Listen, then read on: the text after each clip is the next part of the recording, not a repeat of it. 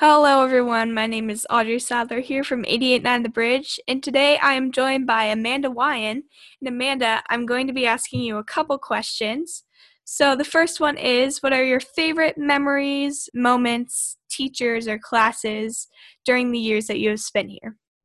What first comes to mind when you say that is all of my history teachers have just been so influential and really impacted me and brought me to understand a new subject that I really enjoy that I didn't know I was interested in.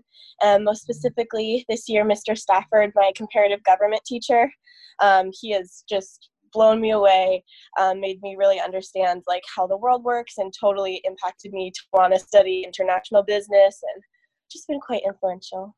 That's awesome. So the second question I have for you is, what's next after graduation? I'm going to be attending UCLA in California. I'm super excited. I'm studying pre-business economics there with a minor in French. And my final question for you today is, what advice and wisdom do you have for the underclassmen sticking around? I would say to take advantage of all the little opportunities presented to you, apply for new positions, join new clubs, meet new people, and just really try to take advantage of all the opportunities that MAHS has to offer. But then conversely, make sure that you aren't spreading yourself too thin, because I feel like high school is just a wonderful time where you are really have the autonomy to do what you want and explore your passions. And so if you're doing something for a resume, this isn't the time to be doing it.